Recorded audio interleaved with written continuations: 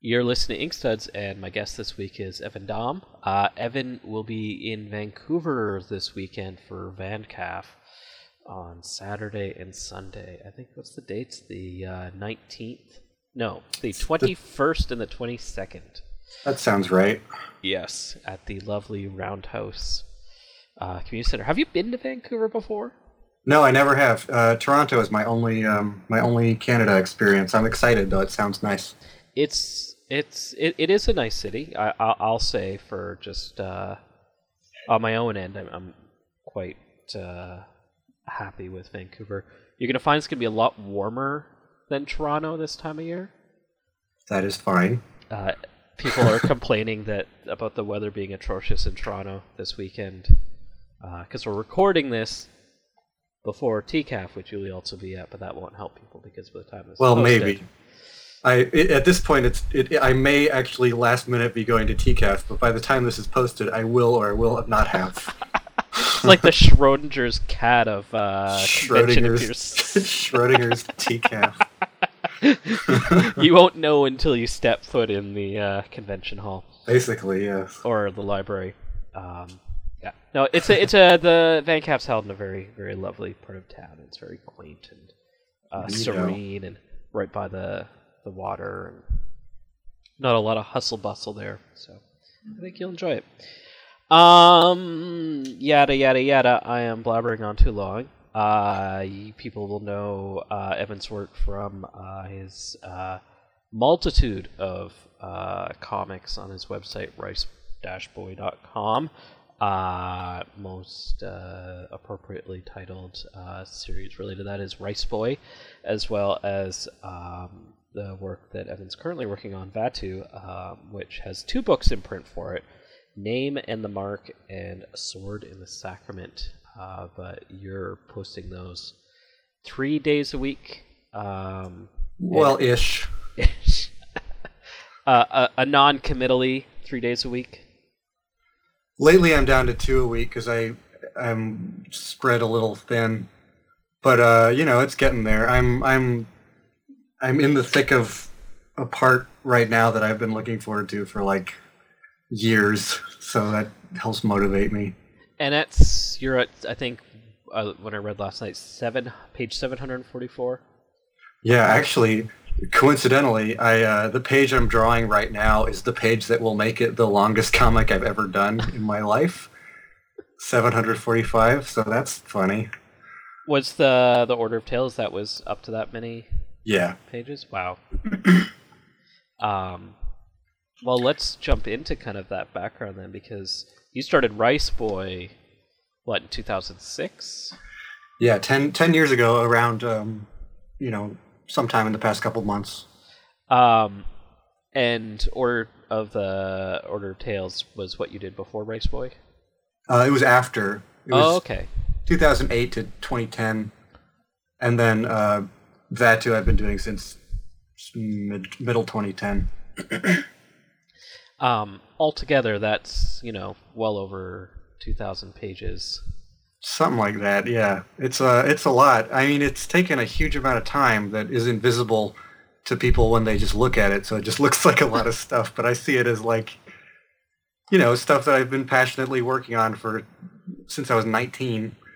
So it doesn't seem like that much to me. I don't know.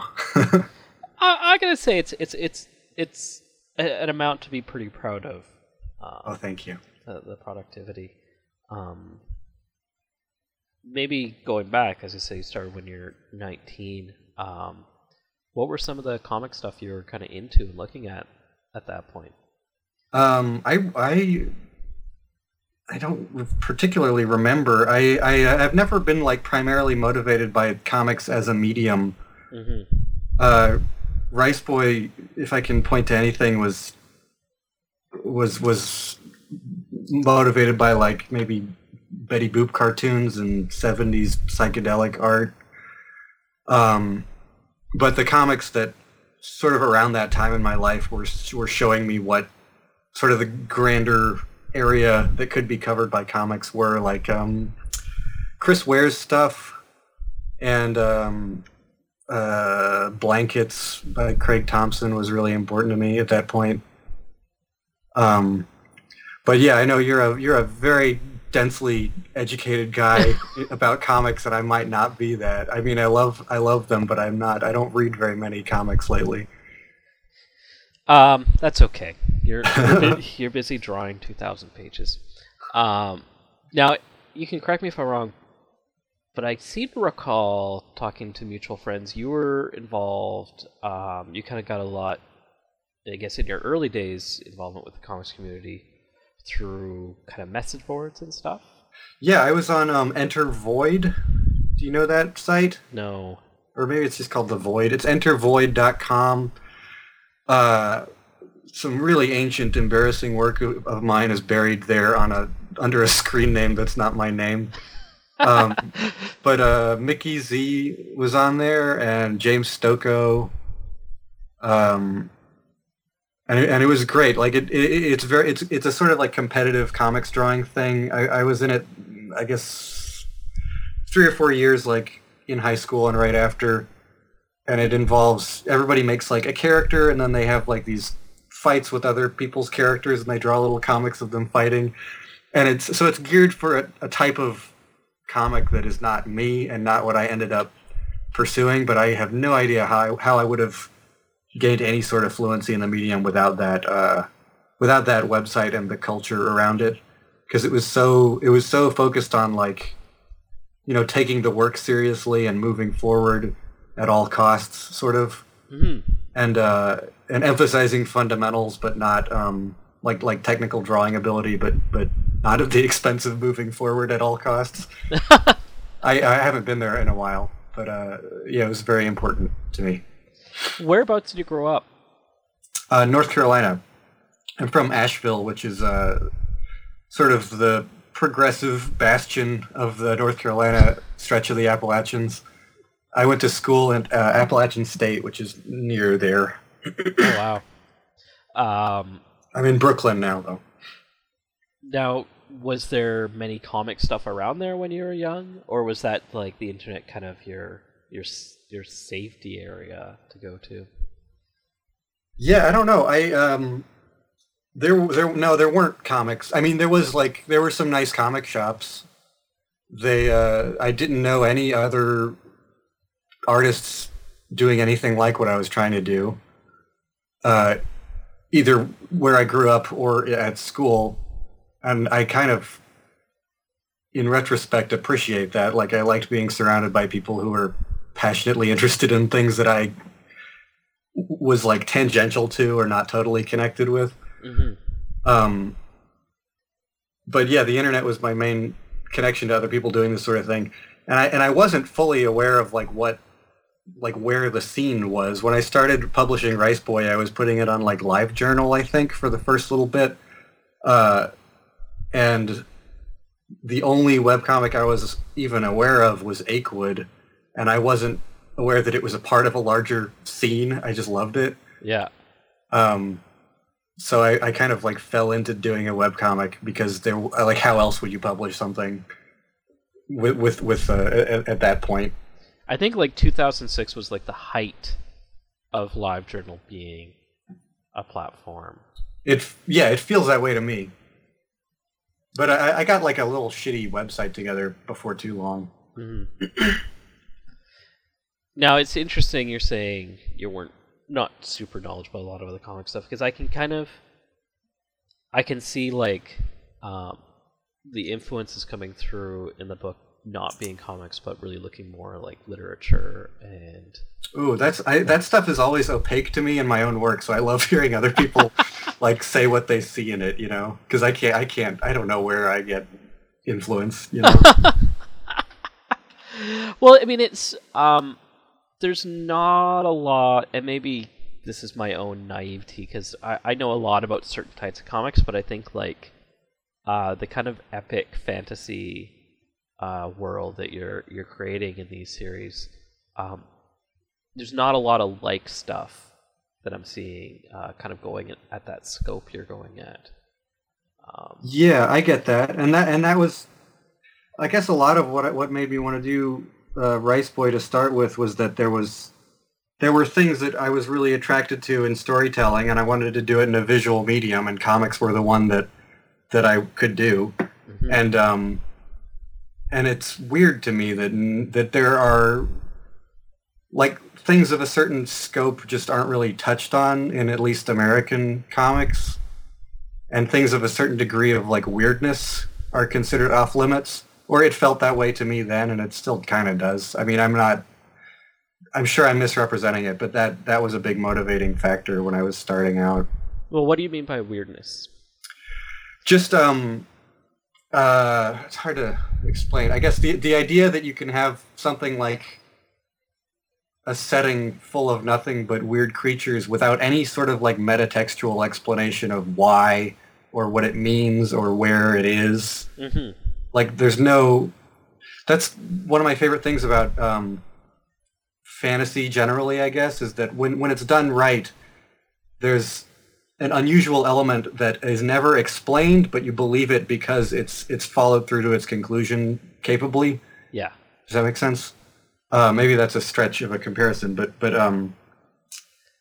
I just there are very narrow ways that culture develops thinking about like the way that art should look and the way that stories should go, and it is, I think, our responsibility to examine those and push past them. I think one of the interesting things for me with your work, and I really see you setting it up in Rice Boy, is just, and you kind of touched on this, but is how you kind of let the work kind of exist in its own not thoroughly prescribed reality. Mm-hmm. And And I'm curious, like, going into this, do you have a lot in mind that's not explained, or are you just kind of allowing yourself to go and just kind of let things happen organically? Oh, you mean like in the process of making one of these? Yeah, making this world. Like, there's a lot of world building in your comics. Yeah. Rice Boy is a weird case because it really was, like, I had the outlines of a story, but it really was just piling a lot of stuff together in a way that felt like harmonious at the moment. Mm-hmm. Like working with a lot of, like, oh, isn't this cool? I've been wanting to do something with this type of ideas. So the other two major books that I've done have been set in that same setting. So I had sort of like an implicit sort of meta continuity between the stories, and that just has pushed me in a direction of thinking more consciously about what everything means and where everything fits. And Vaatu, I'm trying to sort of walk a line between planning everything out and being intentional and still sort of being fluid and flexible with the, like, small scale scripting and drawing. Mm-hmm.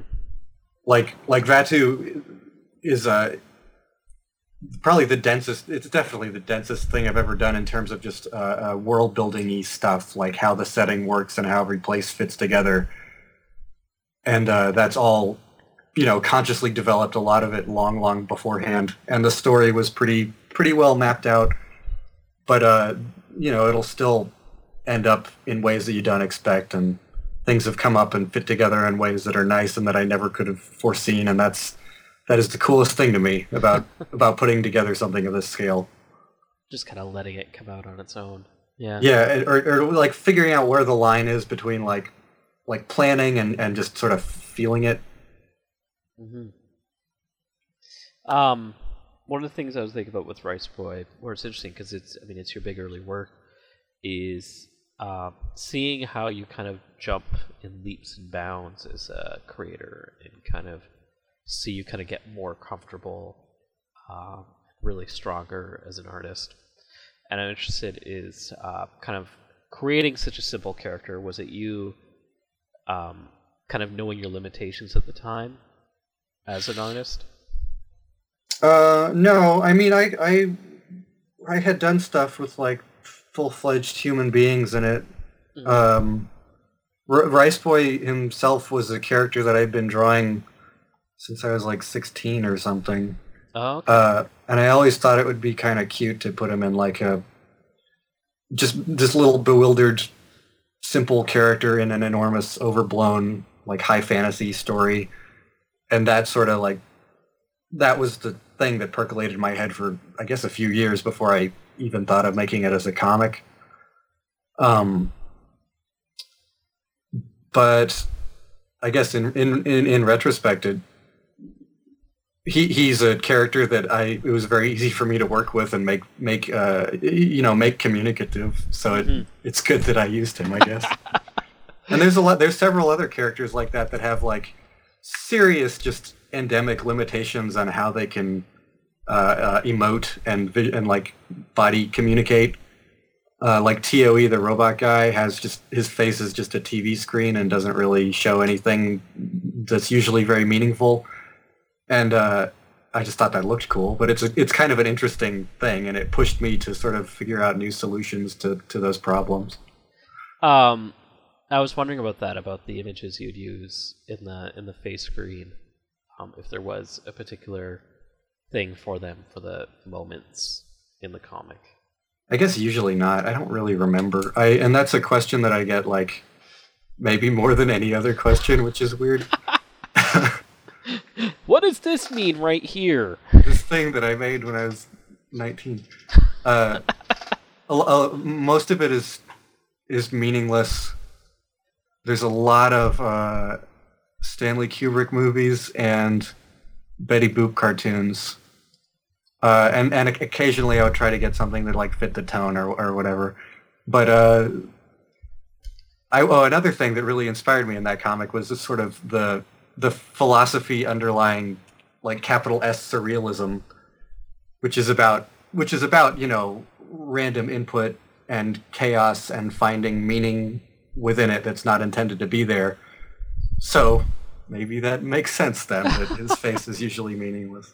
Did I you kind of like that. have particular moments where you try to really instill surrealist ideas into the book purposefully? Well, there's an overall aesthetic, and there was like a. That's a hard question. There's a lot of images that I will get less now than then, Mm-hmm. but there's images that are meaningless that will appear to you and to me, and there's part of the fun of Rice Boy was to try to make that intelligible, Yeah. to work with those in a way that like fit and suggested that they actually made sense. And that's a very surrealist idea to me. Um, you do kind of there is a lot of setting in the book, like kind of like deserty, that kind of reminds me a little bit of like that kind of spaghetti western type thing. And I feel like that might be something that's kind of feeding into some of this too, or even just like early Jodorowsky. I wasn't aware of Jodorowsky back then, but I definitely Good, the Bad, and the Ugly was one of my favorite movies at that point. And there's a line, there's a line where Tioe and Golgo are like meeting, I think, for the first time in the book. There's a sequence of dialogue that is basically taken right out of The Good, the Bad, and the Ugly, which is like goes against my current sort of internal rules for the setting, but it's cute. Now, one interesting theme I found in Rice Boy and Vaatu is this idea of kind of land ownership and colonialism, which struck up in both, of kind of people taking over other people's spaces. And I'm wondering if that is just a coincidence, or is that a particular interest of yours? It may have been a coincidence at first. I don't know that that's something I was thinking very consciously of with Rice Boy. With Vaatu, it was when I was planning it, it was more just a thing to get the story moving and to get the main character to get her like into a new setting. Yeah. But as it's developed, I have used it to explore a lot of ideas as I figure them out myself about sort of how culture creates identity and what and I don't know, the depth of colonialism. Yeah, like prescribed culture versus your own internal culture. Well, I mean, if there is such a thing. Mm-hmm. Just that story has really settled into like focusing on a range of ideas that I wasn't aware of when I started it. That sort of all orbit around how we make ourselves, and that is a cool. Like the focus on like land ownership is a interesting. In retrospect, I guess, is an interesting way of like approaching that to me. Yeah. Did you kind of plan out Vaatu to be this giant? Yeah, I didn't have any conception of like how the strict number of pages, but I knew it would be bigger than anything I'd done before, and I had like at the start I knew the overall arc of everything, and I had an idea that it would be 8 books, and every book would be like a different sort of a focus. Now it is 4 books. Or it's going to be actually definitely 4 books, but it's still going to be like 1,200 pages or something. Wow. Yeah, so like the scope has always been enormous. I've been increasingly aware of how enormous. Like I did not think I would be still working on it 6 years later. 5, 6, yeah. And I may not have done it if I had known that, like it's insane. This medium is like, it takes so long to say anything at all. Do you feel, how do I put this, like, when you take on such a giant project, and there's that weird obligation of having to finish it and not take any shortcuts with it, or have you been able to kind of strip down? Because you said originally 8 books. Were there like 8 of the same size books, or did you just kind of rejig it to be 4 books? Well, I didn't really know how big they would be at that point. I didn't. I don't consider that a shortcut. That particular thing was just how it shook out when the planning got denser. Like there just wasn't enough. The books all weren't saying something, and now that it's 4 books, the essential the content that I had in mind at the start is all in there, but it is now in 4 books that say something each one. Yeah. But yeah, it's a hard thing, and I'm like, it's a job, and I lose interest, and I waffle back and forth about it. But I have, if I've learned nothing else doing all this, I've learned how to stick to it and take it seriously. Well, yeah. I want to talk about that, like kind of keeping yourself focused, because there's 700 pages over the last 6 years. That's still pretty good compared to a lot of other stuff I see out there. And what is it you do to keep yourself focused, and kind of do you have a routine, like a working routine on getting your comics done? Not strictly. I definitely just habitually publishing stuff online for 10 years has put me in a mindset where there's a certain amount of stuff I have to finish each week. I'm doing like 2 pages a week. I have a day where I pencil, and a day where I pencil and ink, and a day when I color, and I work everything else around there most of the time. Mm-hmm. But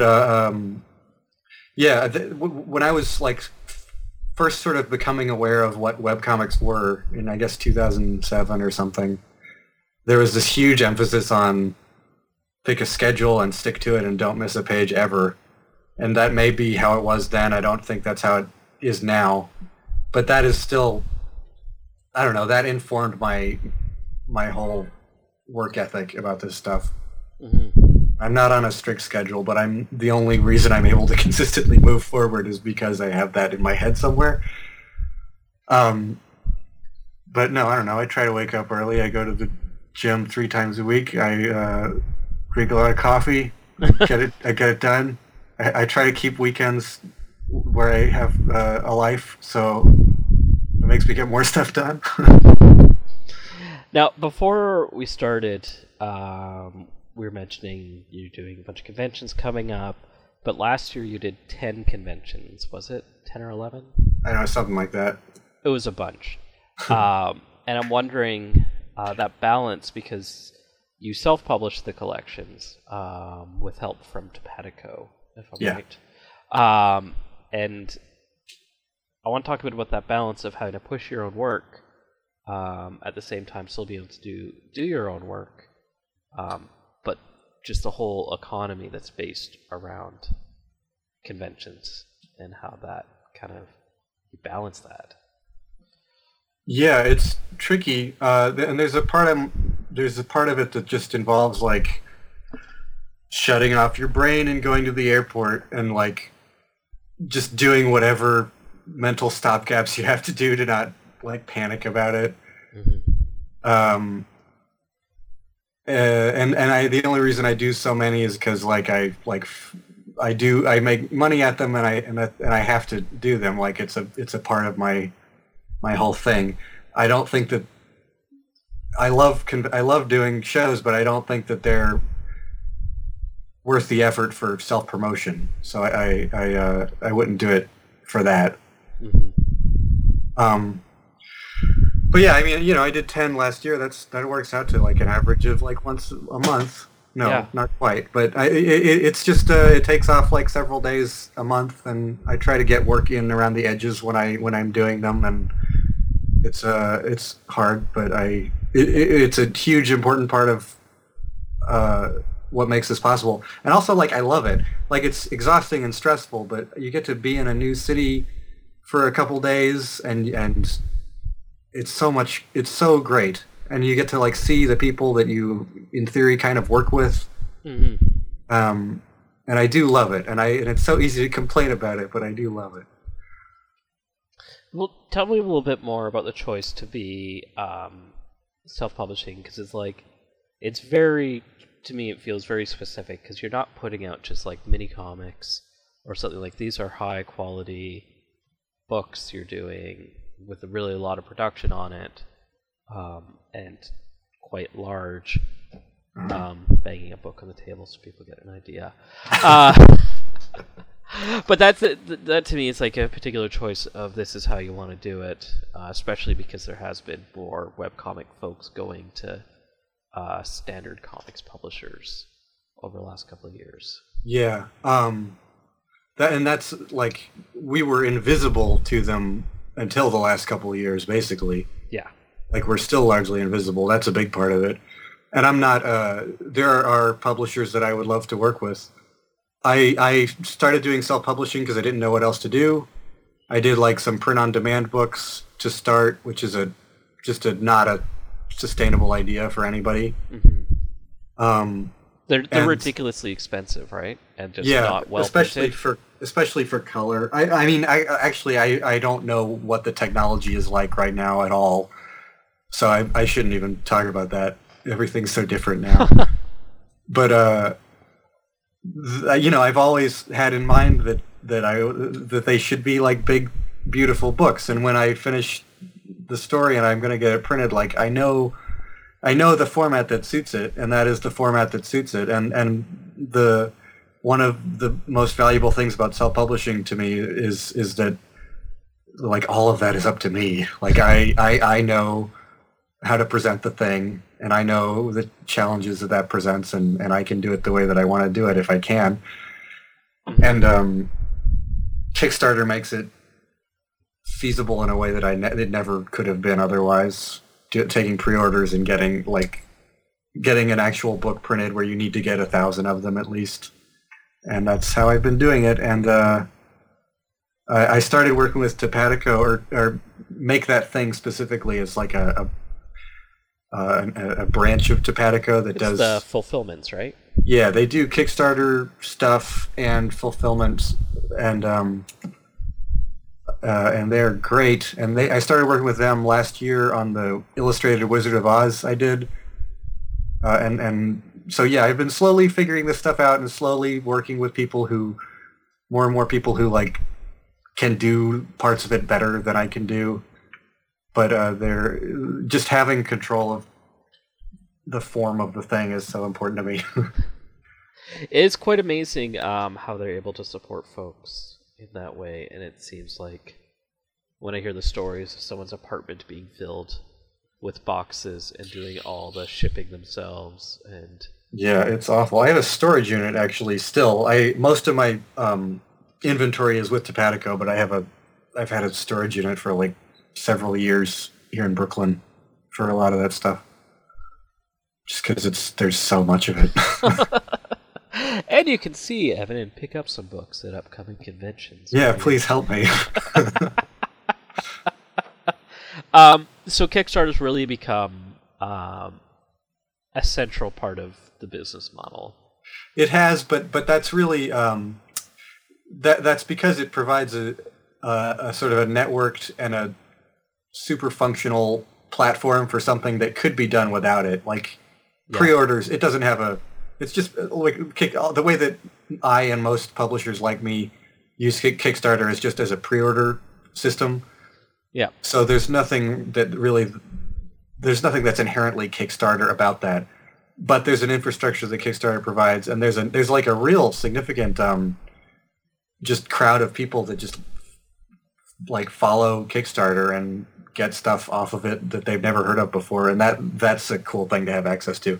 But I don't mean to downplay Kickstarter. I'm just saying that it's not different in kind from the sort of stuff that has been possible before. It's just easier.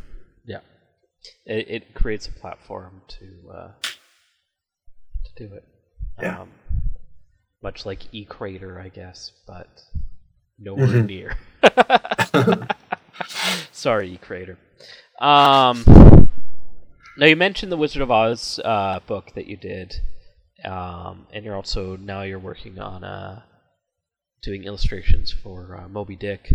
and I'm interested how those kind of function in the breaks from your regular work. Yeah, those are. I had been wanting to do that for a while. Like, there's so many cool books that are in the public domain that you can just do whatever you want with.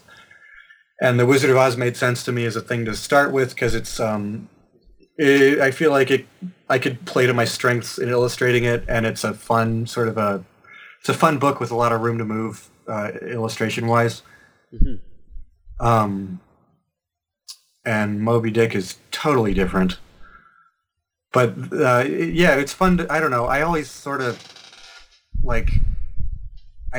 like I have to have another thing going at the same time so that I can bounce back and forth between two different projects, or I feel like that for the past few years, at least.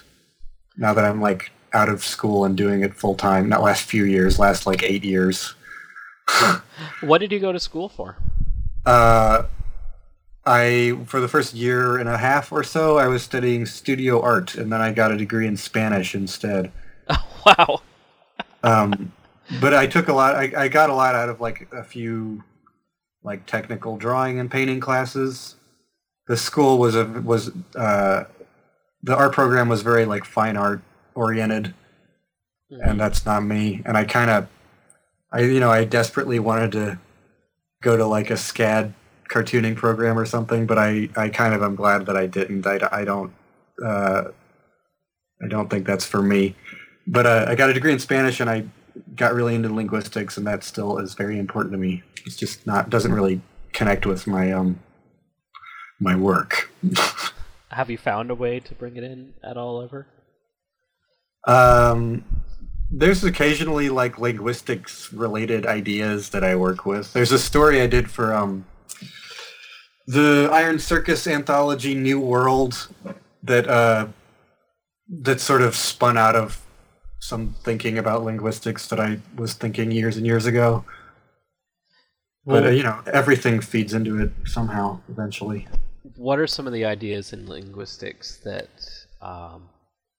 really kind of grab you and keep you interested? Oh, make you interested? Like, I mean, this sounds like it's a big part of who you are, but we haven't explored it. I like it a lot. I think about it constantly. The biggest thing that it has taught me is a sense of relativism. Like, everybody learns how grammar works, and then they feel like they have the rule set for the language, and they feel like they know what the correct way to speak and write English is, and they can impose that feeling of correctness on anybody and be totally right because that's what the rules are. But if you can like wrap your head around the idea of grammar being just describing the language as it is spoken and not prescribing how it ought to be spoken, that is so much more true to the way that language actually works and like more humane. Mm-hmm. Like people who speak like a slangy version of English or what's considered a non-standard version of English, the mainstream tendency is to think of that as just a failure to speak English, when really it's just speaking a different language, like a language related to English that can say everything that English has to say. It just says it in a different way. And that's a very important idea to me, and it's informed like my politics generally. Or maybe one, I don't know which one came first, but that is a core idea of my understanding of the world, is that kind of thing where you have to be suspicious of where the rules come from, kind of, to in summary. Does that make sense? Yeah, no, and it's like, I haven't taken linguistics. My major was history. But one of the things we talk about in other contexts of different countries is their vernaculars in different areas, and how languages would change. Say in China, there's all sorts of different vernaculars of Mandarin, not just one set way, because when you have so many people, languages will mutate through areas, where in English we kind of resist that and kind of put it on class terms, I guess. Mm-hmm.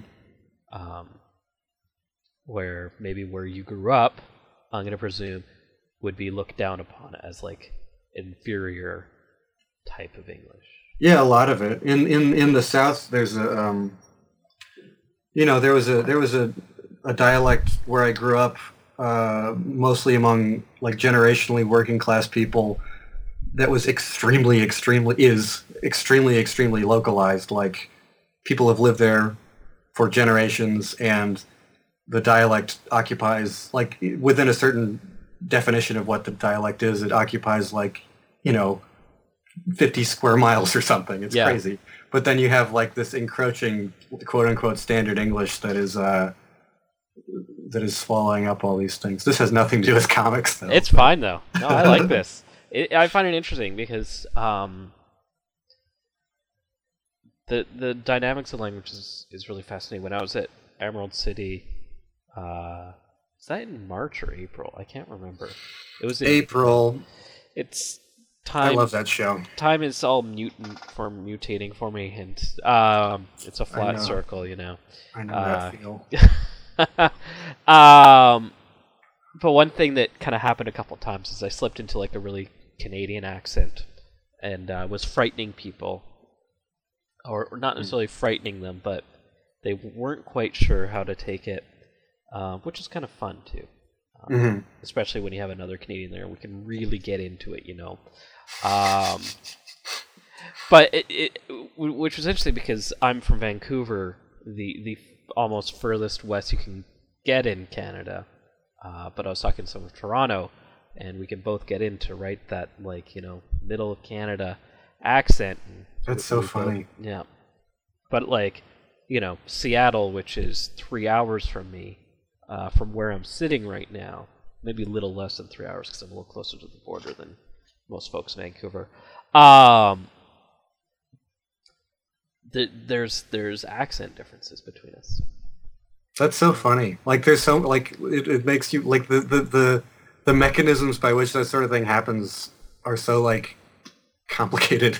Yeah. And I wish I could understand all of them. Or an accent like Kate Beaton's, which is just from this whole other world. Oh, yeah. Some magical place. Yeah. But it's true that, like, because she comes from, like, a really small regional area, there is a really unique, interesting accent that's developed there that comes along with, like, this weird hundreds of years of history and weird oppression and the Acadian people. So there was that at a time, and they got moved out. It's fascinating. I do wish I knew more about linguistics. But I'll give you some. I'll give you a reading list.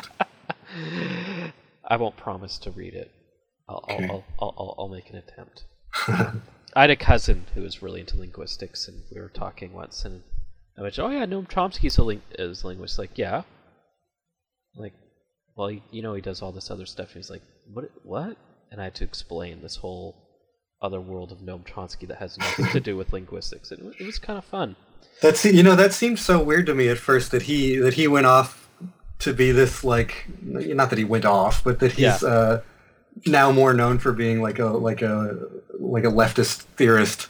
Yeah. But now it makes total sense because an understanding of, like, what language is, it's inherently political, and it leads you to certain conclusions about, like, how every part of culture develops in a comparable way, and like it I don't know. I understand where he's coming from, that Noam Chomsky. Mm-hmm. And he's not just left. Like, he's pretty into anarchism in particular.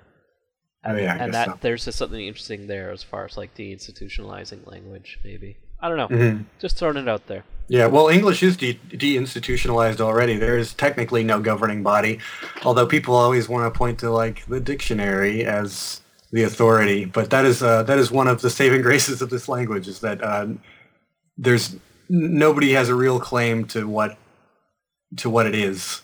I think that's a asset. Yeah. No, that's interesting. I didn't think about it that way. Like Spanish and French both have, like, royal academies or whatever. Yeah. No, that's interesting. Okay. Well, it's not comics at all. I'm so sorry, folks. I ruined your podcast. Oh, don't worry. It's been ruined many times by me on other tangents. Sticking with the classical talking, I want to talk a little bit about the work you're doing right now with Moby Dick and how that's kind of... So I was looking at the art, and it's very different from what you're doing with Vaatu. And so I see like you're really challenging yourself with that one to really do these like dark, intense scenes. Cool. I'm glad that it looks that way. Yeah, part of the appeal of doing like illustrating other people's books, especially people who are dead and can't like argue with me, is that I can sort of read the book and get a sense and like play a support role in a way that I feel like works with the book the best and isn't about me. Yeah. I don't know. That's just really fun. So it was fun to, like with Wizard of Oz, I tried to develop this really like I wanted everything to look kind of like a cute little miniature, like a little like a dollhouse scale thing. And Moby Dick, I want everything to look super like heavy and melodramatic and suggestive of really old illustration styles. But I don't know. I can't like... I don't have any sense of what my style is. Like, I see it. I don't see it. You know what I mean? Like, I can't see style in my own work, and I feel like I'm just making it up from scratch whenever I start a new project. So yeah, that's what it feels like I did. I don't know. What kind of preparatory work do you do when you're starting a new long-form story?